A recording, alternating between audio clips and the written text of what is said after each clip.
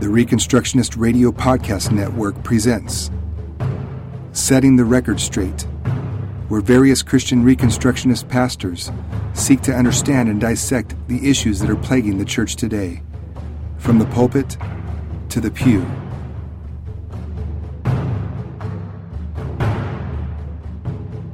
So let me ask you a question tonight as we get started with the message.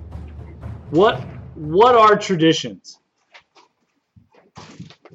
I have no working definition to put on a screen or anything. What do you think a tradition is? What are some traditions? Things that people have done over and over again before. Okay. Things that people have done over and over again before us. And some of those things can be good, right? Some of them they are. Some of them can be, it doesn't matter. Some things, I mean, they're in this nation. There are celebrations, and they'll even call them holidays. Now, when you hear the word holiday, it actually has two words. That actually make up the one. It's holy days. So we need to be careful. I always say this: we might have observances. Some of those things, like they do 4th of July celebrations or other things, those aren't holidays. Those are observances. Veterans Day is not a holiday, it's an observance. Memorial Day is an observance. Those are things our country has puts on. And whether or not someone is for those, against those, or indifferent, doesn't matter. Really, what comes down to me is there are what we call holy days. And in the church, there are several holy days. One of those holy days or times of worship or times of expression or remembrances. We talk about Easter. But we also know that although there might be a celebration of Resurrection Sunday, we also, every Sunday, we gather together to celebrate the resurrection of our Lord. That's why we do it. On the first day of the month, the first day of the week, the Lord's Day being Sunday. There are those who celebrate Christmas and they celebrate things like that, but really Christmas it's just an observance, a time, and it's considered a holiday or a holy day.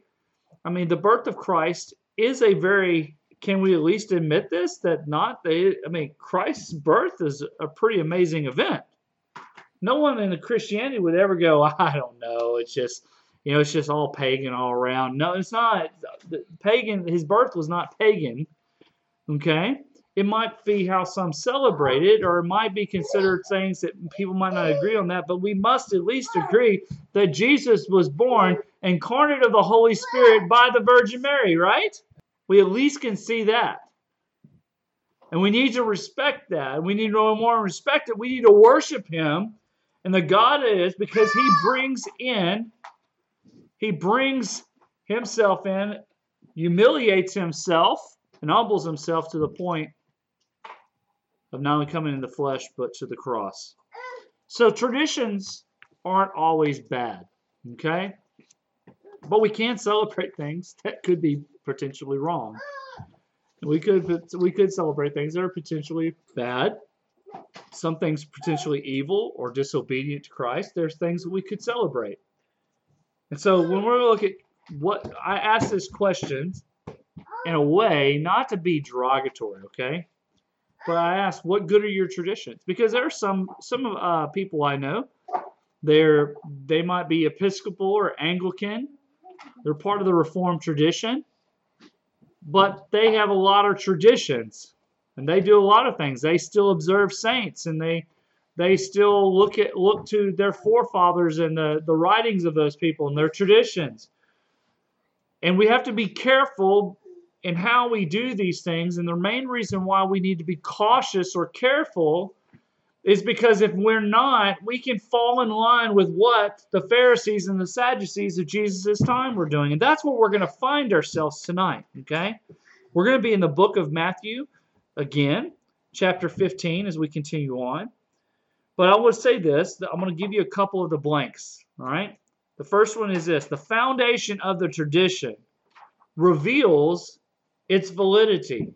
The foundation of the tradition reveals whether or not it is valid. If you want to go ahead and put up the next one, and I put, if the foundation's in man, then it is false because it's not instituted by God. Now, we're not going to get into a discussion on exclusive psalmody or what. We're not going to get into what's permissible for our worship and all that kind of stuff. But I want us to understand if the foundation of our tradition is found in man, then it is false because it's not instituted by God. Matthew chapter 15, we're going to be in verses 1 through 2 at first. And this is what it says. Then the Pharisees and scribes came to Jesus from Jerusalem and said, "Why do your disciples break the tradition of the elders? For they don't wash their hands when they eat." When we're talking about washing our hands before we eat, is it a good practice for cleanliness? Yes. It's a great practice so that if you have germs upon your hands, you don't stick your hands in the food and especially and share them with everybody else in the home or wherever the party or what have you, right? But that's not what this is talking about. I want you to understand that this is, they're obsessed. They're not OCD with germs and germophobic or anything. They believe they got to wash their hands in a certain way according to the tradition of the elders to make sure they're clean before they eat that food. All right? They're putting this emphasis there. And I want you to understand, he harped on this. The thing is this: why do your disciples break the tradition of the elders? Not, why do your disciples break the commands of God? Because, by the way, it's nowhere in the commands of God that we have to wash our hands a certain way before we eat. The thing that comes down to it is, if the foundation is in man, it's false and it's not instituted by God. And this is what's going to happen. Y'all remember later on, after Jesus' resurrection, after Pentecost, that Peter and John have been preaching in the name of Jesus and the resurrection of the dead and all these things. And they were told, don't preach in that name again. And they go out, and guess what Peter and John and all of them are doing? They're preaching in the name of Jesus again. In Acts 5, that's what comes up. It says, when they had brought them, they set them before the council, and the high priest questioned them, saying, "We strictly charged you not to teach in this name, yet here you have filled Jerusalem with your teaching, and you intend to bring this man's blood, Jesus, upon us." But Peter and the apostles answered them, what? "We must obey God rather than men." Now, people got upset. They're still upset, and they actually usher them out to talk. And there's a man, and his name is Gamaliel, and he speaks up and he says some things. Look at further on, starting in verse 33, I guess you could say, or so. He said, when they heard this, they were enraged and wanted to kill him. But a Pharisee in the council named Gamaliel, a teacher of the law, held in honor by all the people, stood up and gave orders to put the men outside for a little while. And he said to them, "Men of Israel, take care what you are about to do with these men. For before these days, Theudas rose up, claiming to be somebody, and a number of men, about 400, joined him. He was killed, and all who followed him were dispersed and came to nothing. After him, Judas the Galilean rose up, and in the days of the census, and drew away some of the people after him. He too perished, and all followed him were scattered. So in the present case, I tell you, keep away from these men and let them alone. For if this plan or this undertaking is of man, it will fail. But if it is of God, you will not only not be able to overthrow them, you might even be found opposing God." And so I want us to look at this thing. The reason, if a foundation of your tradition is in man, it's going to be false. And I will tell you this, it will fail. And here's one of the measurements of, because we have some liberty in some of the things we do. There might be some things that you prefer to do that I don't do and I don't need to do to keep myself holy before God. But here's the thing. When we come to these perspectives, we need to understand, if a tradition is in man, it's going to fail. But if it's of God, what will happen? There's no way you can defeat it, right? But don't let men try to convince you that holiness is equated with a tradition that is not instituted by God. In fact, if you look at B, those traditions instituted by man will surely and quickly abandon that which God commands. Those traditions instituted by man will surely and quickly abandon that which God commands. I mean, if you think about it, if people are already following their own traditions and they're putting their traditions before the commands of God, or they're adding to, it won't take long before a tradition or a teaching of men is going to contradict or come into conflict with the Word of God. This is one of those crux moments that we know throughout church history that men they discuss these things. They fought over these things, these doctrines, to determine whether it's of God or if it's of men. And when we find in our theme passage, he says, in verses 3 through 6, it says, Jesus answered them. He says, why do you break the commandment of God for the sake of your tradition? I love this. I love that Jesus, instead of answering this impotent question, why do your disciples break the tradition of the elders and not wash their hands? He asks, why do you break the commands of God for the sake of your traditions? For God commanded, honor your father and mother, and whoever reviles father or mother must surely die. But you say, if anyone tells his father or his mother, what you would have gained from me is given to God. That means my duty or my responsibility to care for you and to help you. I'm sorry, I know I'm to honor you and do that, but I give it to God instead. This is what it says. And you say he need not honor his father, so for the sake of your tradition, you've made void the word of God. It doesn't take much or very long for the traditions of men to hold up to the traditions of man, and they abandon the very words and the commands of God. In fact, let's look at what the command was. Exodus chapter 20, verse 12. What does it say? Honor your father and your mother, that your days may be long in the land that your Lord your God is giving you. Now I want us to hear that, okay? It does not mean that we obey our parents to the day we die, because there's a certain point in time that God has called your parents to train you in such a way that you will be married, you will be your own person.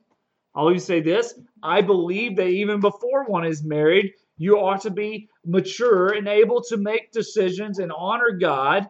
You don't need mommy and daddy constantly telling you as you get older. There's a point in time where you're fully responsible for yourself in these areas.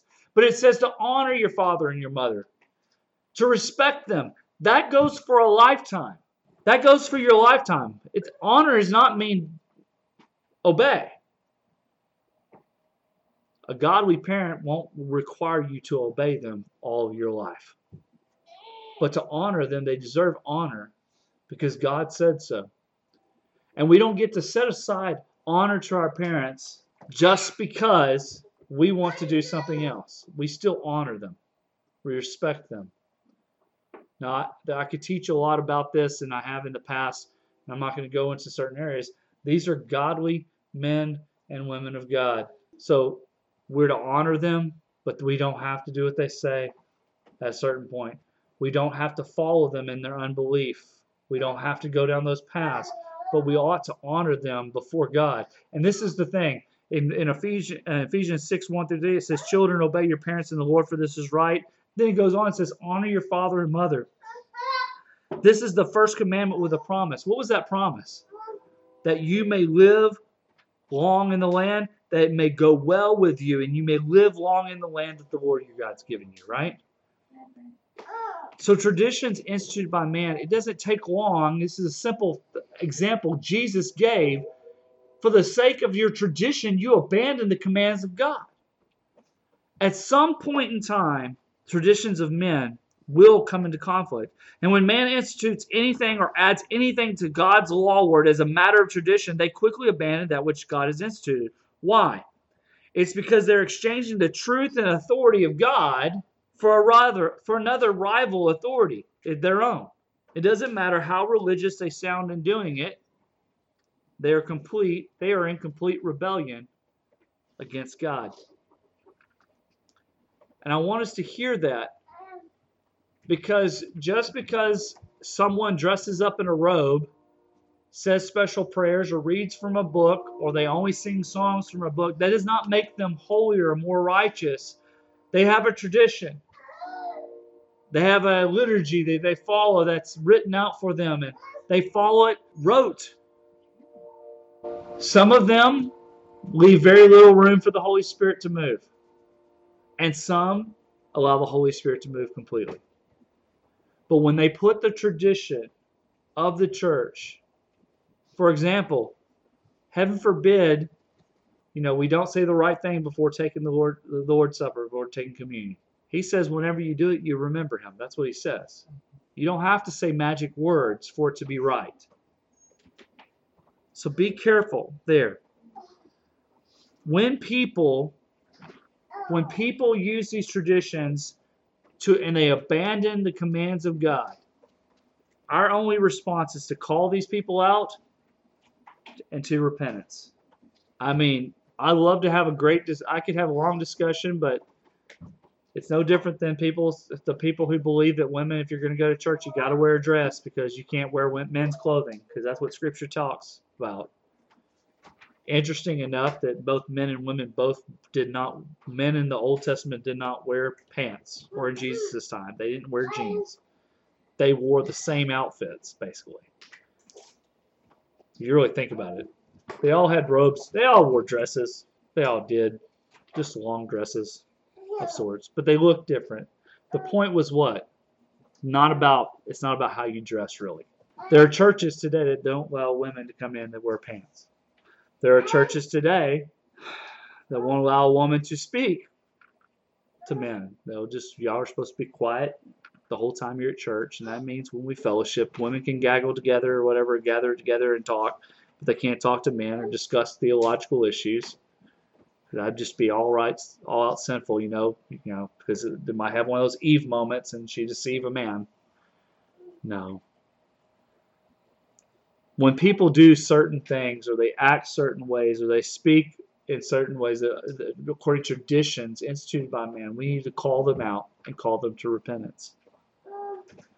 Matthew, in the theme passage, verses 7 through 9, Jesus said, "You hypocrites, well did Isaiah prophesy of you when he said, this people honors me with their lips, but their heart is far from me. In vain do they worship me." Now listen to this. Look what it says. "Teaching as doctrine the commandments of men." See, the danger here and why they need to be called out and called to repentance is not just because they are in error, but they are teaching their commandments and their traditions as if it was God's spoken word. This is what the heresy of most cults really are. This is the heresy that they teach. They either add to, subtract from, harp on the insignificant, or divide us away from the truth of God's law word. Recently, a brother, and I have permission to write that. I didn't put his name up there, but go ahead and put the thing on the screen. I'm going to put this. He wrote this, and he said, and there's two shots that'll go to the second part. It says, "Saints, the home church fellowship we are a part of has begun down a dangerous, in my opinion at least, path of questioning the inerrancy of Scripture, and some even outright denying it." Inerrancy means that Scripture, the Bible is without error. Okay, they're questioning whether it actually does have error. They believe it has error in it. Saying God did not actually write it. It was written by men. The Old Testament has events that Jesus could not do, such as the set apart for destruction passages. Long story about how it got started, but basically I would challenge my friends to start thinking more biblically about things such as abortion, immigration, public schooling, etc. I would get the response of what would Jesus do, or isn't Jesus our example, which I generally agree with, but I explain we worship the triune God of Scriptures, which has led it to outright denial of certain Scripture. I believe this is all coming from an author and home church pastor who says Jesus is the Word and not Scriptures. I explain both are referred to as the Word, but to no avail. Anyway, I guess I'm asking for a little guidance as my patience has been stretched thin, because this was all discussed at the very beginning of this home church plant, and now everything is up in the air. Am I overreacting by telling them I won't support a group who denies a foundational doctrine such as the authority of Scripture? Is he overreacting when they say that? No, he's not. When they're saying, well, Jesus is enough. In fact, looking at excerpts from the multiple books this author has written that these people want to follow, he specifically talks about to truly have a relationship with Jesus, you need to abandon the scriptures because they're not authoritative. Well, I want to go through a couple of things. I want y'all to listen carefully to what Scripture says about that. In 2 Peter chapter 1, 16 through 21, it says, "For we did not follow cleverly devised myths when we made known to you the power and the coming of our Lord Jesus Christ, but we were eyewitnesses of his majesty. For when he received honor and glory from God the Father, and the voice was borne to him by the majestic glory, 'This is my beloved Son, with whom I am well pleased,' we ourselves heard this very voice borne from heaven. For we were with him on the holy mountain, and we have the prophetic word more fully confirmed, to which you will do well to pay attention as to a lamp shining in a dark place, until the day dawns and the morning star rises in your hearts. Knowing this, first of all, that no prophecy of Scripture comes from someone's own interpretation. For no prophecy was ever produced by the will of man, but men spoke from God as they were carried along by the Holy Spirit." Now, we'll say this. When Jesus left this earth, he didn't abandon us, did he? He said, "Lo, I will be with you always," in the Great Commission. He said, "I'm going to be with you always. But I'm not leaving you alone. I'm what? I'm sending you the Comforter, the Counselor, the Holy Spirit, who will guide you into all truth." And the very word here, when we're spoken, it says, they were carried along by the Holy Spirit as they wrote. That's what the Word of God says. In John chapter 5, Jesus was responding to these same type of teachers, these Pharisees, and he goes on, he says, he looks at them, he says, "And the Father," in verse 37, "the Father who has sent me has himself borne witness about me. His voice you have never heard. His form you have never seen, and you don't have his word abiding in you, for you don't believe the one whom he has sent. You search the Scriptures. You search the Scriptures because you think that in them you have eternal life. And it's they that bear witness about me. Yet you refuse to come to me that you may have life. I do not receive glory from people." And he goes on and says, if you believe, verse 46, "If you believe Moses, you would believe me, for he wrote of me. But if you don't believe his writings, how will you believe my words?" Now I'm going to say this is not contradictory. What Jesus was telling them was very specific. He said, you think the Scriptures will bring you eternal life. No, it's not the Scriptures that are bringing the eternal life. It's the one they testify about. It's Jesus Christ. He says, "I am he," but you refuse to come to me, Jesus. You hold on to your tradition and your readings as if they give life, but they give nothing. In and of themselves, they are not. They don't have, these are words. Just give mental assent, say, "Oh, these Scriptures are amazing." That's not enough. To say that Jesus and say, "You know what, I just need a relationship with Jesus." Well, how do you determine what kind of relationship is holy and righteous before God? What's acceptable before God? It's one that believes in him, has placed your faith in him. The reality of the whole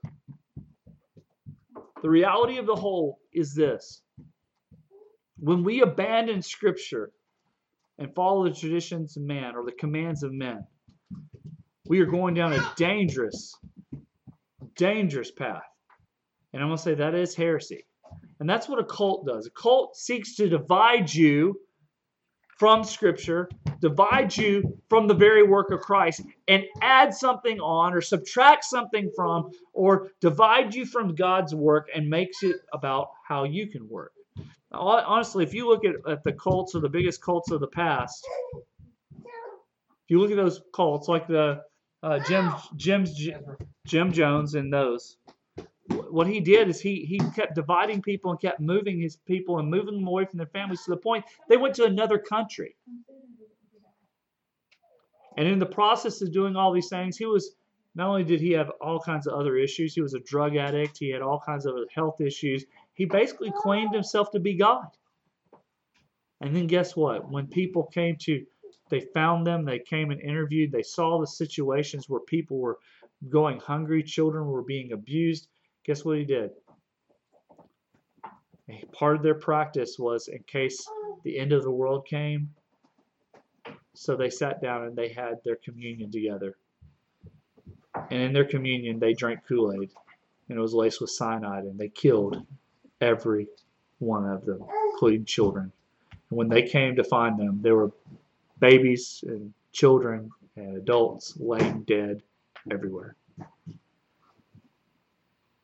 Cults always seek to divide you from truth. They'll use what sounds like truth. The fact is this cult, and I'll say this home fellowship that he's talking about, they sound like Christians. This person who's a pastor who writes books sounds like a Christian. He said, but it was not until he left the pulpit that he truly understood who Jesus was. That don't make sense. That doesn't make him a better man. And he understood until he abandoned Scripture and just got to know Jesus. Well, that Jesus could be an incarnation or not an incarnation, but it could be a representation of a demon. You would never know the difference because it sounds good. But anything that leads you away from the truth of God's Word is not of God. What did God say throughout the Old Testament on? If you obey my commandments, if you follow my ways, you'll be fruitful, you'll multiply, you'll fill the earth, you'll be successful, you'll be prosperous, you'll be all these things. But if you don't, he would enslave them, he would destroy them, he would do these things.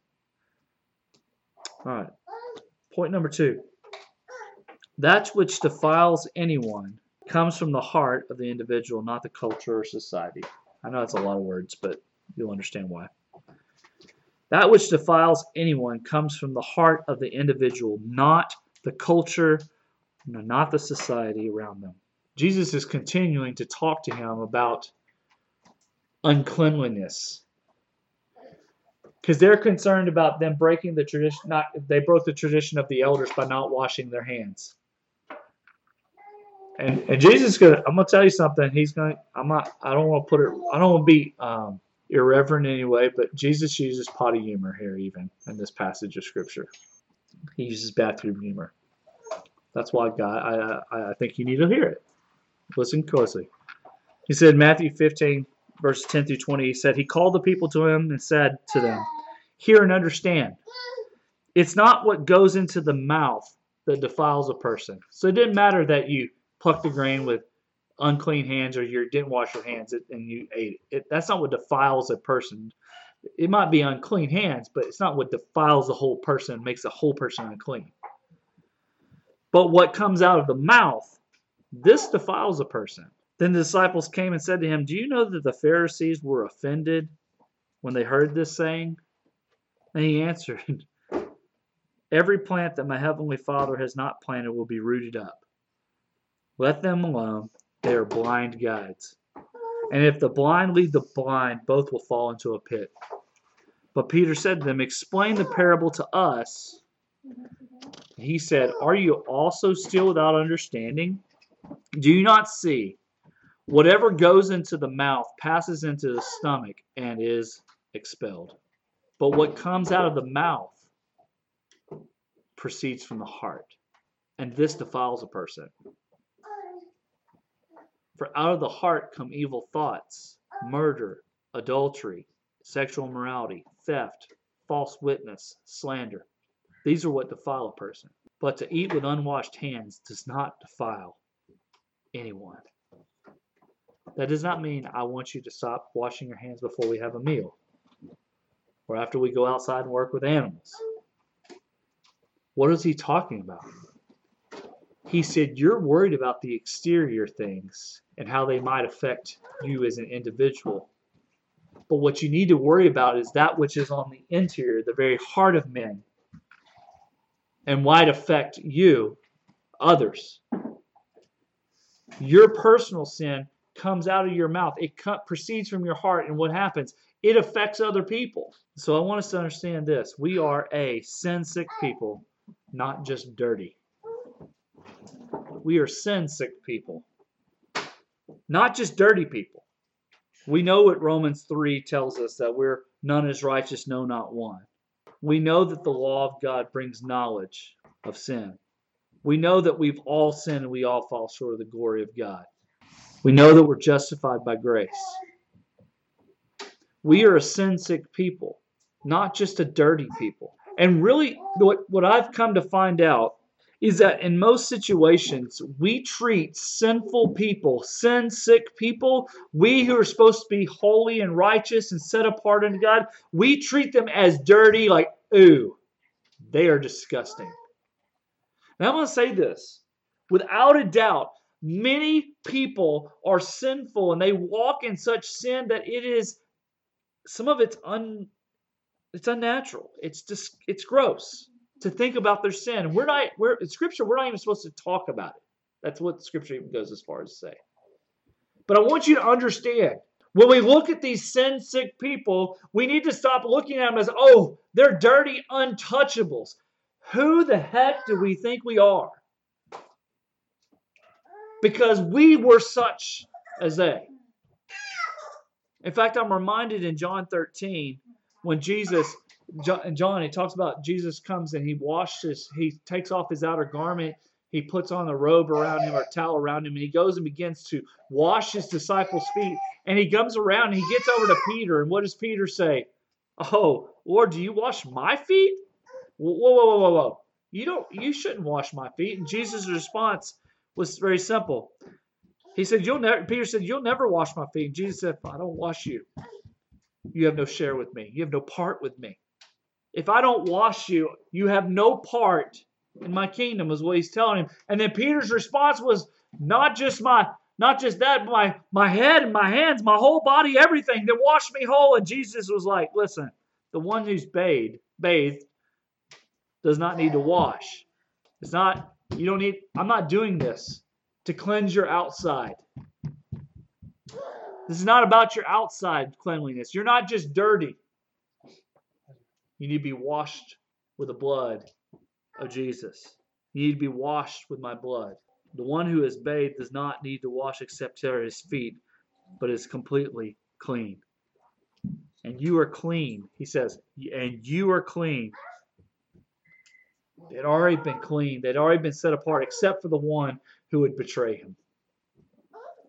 In Hebrews 10, verses 15 through 25, it says, the Holy Spirit also bears witness to us after saying, this is the covenant I will make with them after those days, declares the Lord. I will put my laws on their hearts and write them on their minds.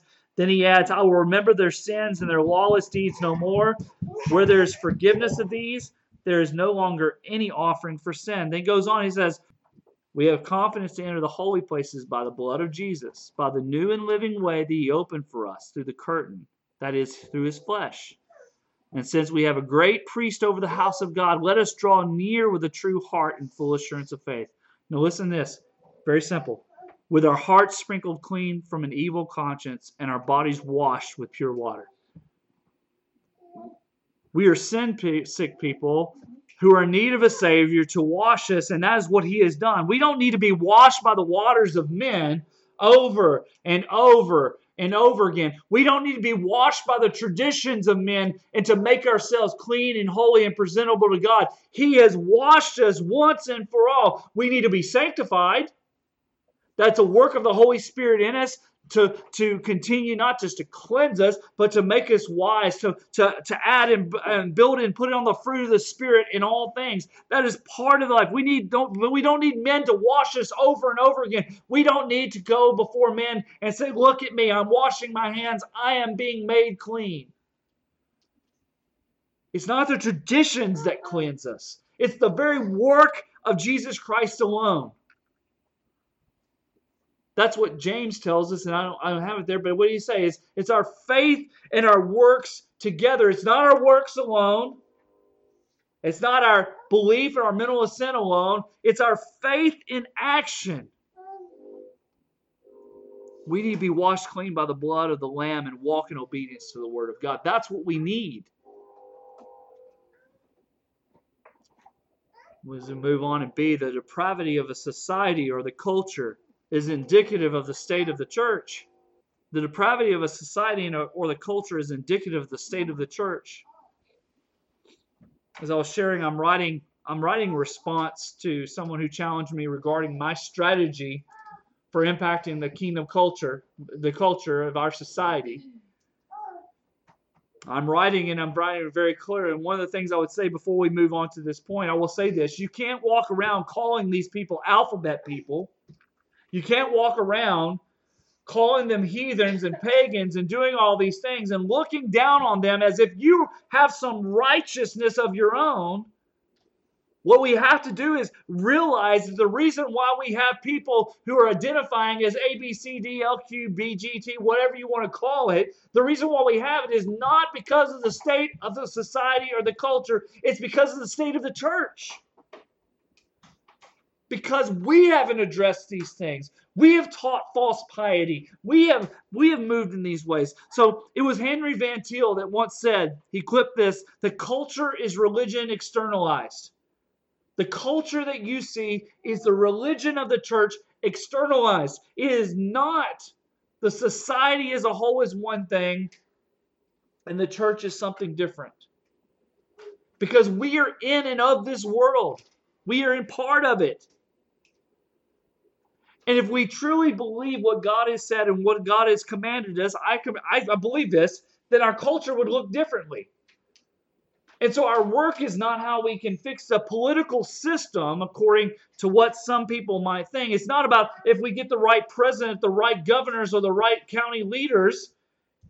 That will not fix the system. You can go and change all the laws that you want and make them sound like biblical laws, but if we don't change, if the heart of the people don't change, it doesn't matter. And you can't start that from the top down. You have to start from the bottom community, from the personal, individual level to the family, and build up from there. That's the only way. That's God's plan. It's not man's plan. God's plan is from the ground up, from the family up. Therefore, if we have a depraved culture and we have a depraved society, it's because we have a depraved church, quote unquote church, in its midst. Matthew 16 verses 18 to 19, Jesus looks at Peter and he tells them, "You are Peter, and on this rock I will build my church, and the gates of hell shall not prevail against it." Well, you know we've talked about this. What it means is the hinges of the gates of hell cannot stand against the church. It's not that we're holding back Satan, but we're storming the gates of hell to conquer it. We already have victory in Jesus. The thing is we take the opposite view, and we need to be reminded that we have the power of God dwelling in us by His Holy Spirit, and we are called to storm the gates of hell. They won't stand if we storm them. It's because of our apathy. It's because of our complacency in the church that we have a society that speaks about their depravity. They parade it in pride parades down the streets, but that's not because they are more powerful than the Christians. It's because Christians have sat back and try to keep these thoughts and these talks and these thinkings and these ideas they want to keep them in the closet. Rather than, you hear this? We all too often, the churches have wanted to keep these depravities in the closet rather than call people to repentance because of them. And preach the word of God to them. Romans 1:16 through 23 talks about, "I'm not ashamed of the gospel, for it's the power of God for salvation to everyone." We're told that the righteous live by faith. And we're told that the wrath of God is revealed against all ungodliness and unrighteousness of men who by their unrighteousness suppress the truth. And we use this passage to talk about the depravity of man in a society. But I'm going to say this. I believe that passage today has no difference. There's no difference between a world that we live in than what the church looks like today. And that depravity, that same depravity, they suppress the truth in their own unrighteousness time and time again. And they'd rather separate themselves and say, these people are evil, but I'm much better. And the reason why these societal and cultural ills belong and are allowed or they're there is because of that apathy. See, true religion doesn't look like man-made traditions, rituals, and celebrations. It doesn't. True religion is not based on mimicking society to fulfill the wants and desires of man. True religion is based in the works of God that are obedience to His commands, bringing justice to the oppressed.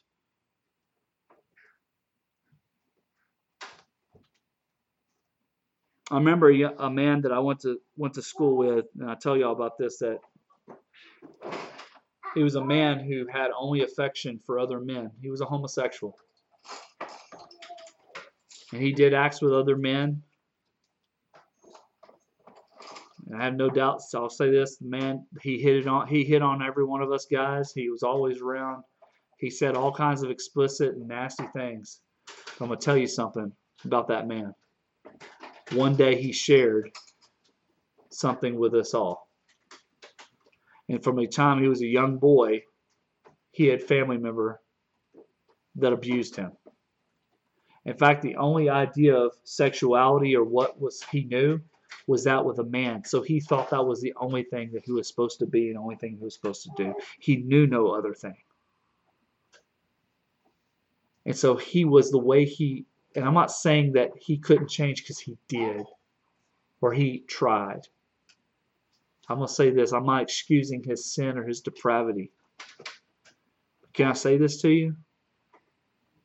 It took men who were willing to be seen with him, to have the conversations with him. I said this. I went to church with a man who had more beautiful hair than most of the women there. And people look at you kind of funny when you got this guy who has this black man with a big bouffant hairdo come to church with you. I don't care. Because the man didn't need my judgment. He needed Jesus Christ. He needed the blood of Christ. He needed people to be able to speak to him on these matters. His depravity or his sinfulness existed because no one in his church would speak up and no one would intervene in the lives of his family to the point that he would be set free from the bondage of this oppression by a family member. And no one stepped in to say, this is not who God created you to be. The church didn't. And we still today, we're quiet. Just keep them in the closets, keep them off our streets, and we'll be fine. But they need the good news of the kingdom preached to them. James 1:26 talks about real religion. It says, if anyone thinks he's religious and does not bridle his tongue, but deceives his heart, this person's religion is worthless. Remember, out of the mouth, the heart speaks. That's what defiles a person. Religion that is pure and undefiled before God the Father is to visit orphans and widows in their affliction, to keep oneself unstained, oneself from being polluted by this world. We're to bring justice to this world. Matthew 23, verses 1 through 12. Jesus talks to them. I actually believe that might be wrong, but in the passage. But he talks about that the scribes and Pharisees, they sit in Moses' seat. He's not being contradictory. He says, do what they say, but don't do what they do. They basically travel the world to make twice the sons of hell that they are. They do these things. They do these work. Don't do what they do. Do what they say. Why? Because when they're preaching, they're reading from God's word. They're reading His word. They're reading the law, but they don't put it into practice. True religion is taking that faith, is taking that word and putting it into action time and time again. And this is the last part this evening. I'm trying not to leave too many holes. But therefore we need the just judgment of the Lord to begin with the church. This person I'm writing in response to, as y'all are writing that down, we need the just judgment of the Lord to begin with the church. He's afraid that everything might fall apart. And then what?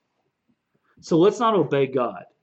Let's choose the lesser of two evils. Let's not obey God because everything might fall apart. What kind of faith is that? Is God not in control? Is God not sovereign? Is He not provident? Is He not omnipotent? All those things? Yes. If God is all powerful and all knowing and all provider, He's everything to us. Let me ask this question. Why are we worried? What if the situations that we have, the situations in our country, what if a Democratic president gets elected? Oh well, maybe it's the just judgment of God. Maybe it'll bring about repentance and revival. 1 Peter 4 tells us it's time for judgment to begin at the household of God. And if it begins with us, what will be the outcome for those who do not obey the gospel of God? And if the righteous is scarcely saved, what will become of the ungodly and the sinner? Ultimately, what will happen if God begins judging the house of Him? If repentance and revival happen with the church, the culture and the society will follow. We ought not expect to be a culture, for a culture to do what we have not done and not willing to do ourselves. How do we expect a culture, a society that we live in to reflect the image of God when we as the church don't reflect the image of God most of the time? The purpose of God, the intent of God. We're not obedient to Him. In fact, in 1 Corinthians 5, Paul's writing to the church and it says, I'm writing to you not to associate with anyone who bears the name of brother if he is guilty of sexual immorality or greed, or is an idolater, reviler, drunkard, or swindler, not even to eat with such one. For what have I to do with judging others? Is it not those inside the church whom you are to judge? God judges those outside. Purge the evil person from among you. He gives us an example, and I want to say this, the ultimate point is what? For repentance to happen and reconciliation to begin, and restoration begins at the house of God. Judgment begins there first, and that the church will walk in obedience to Christ, the society will change. Families change, local governments change, state governments change. All those things change, but the point is we cannot legislate morality on that level. It's done one person at a time by the Holy Spirit, changing their lives and them living in righteousness and obedience to God.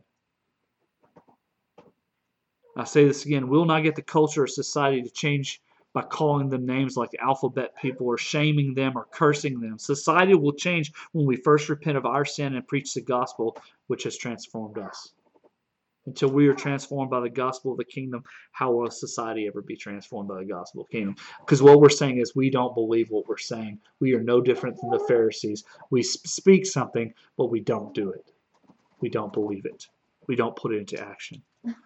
Matthew chapter 13, we're reminded, and we talked about this, but it says, I just love this one verse, this one part of it. It says in verse 43, he says, the righteous will shine like the sun in the kingdom of their Father.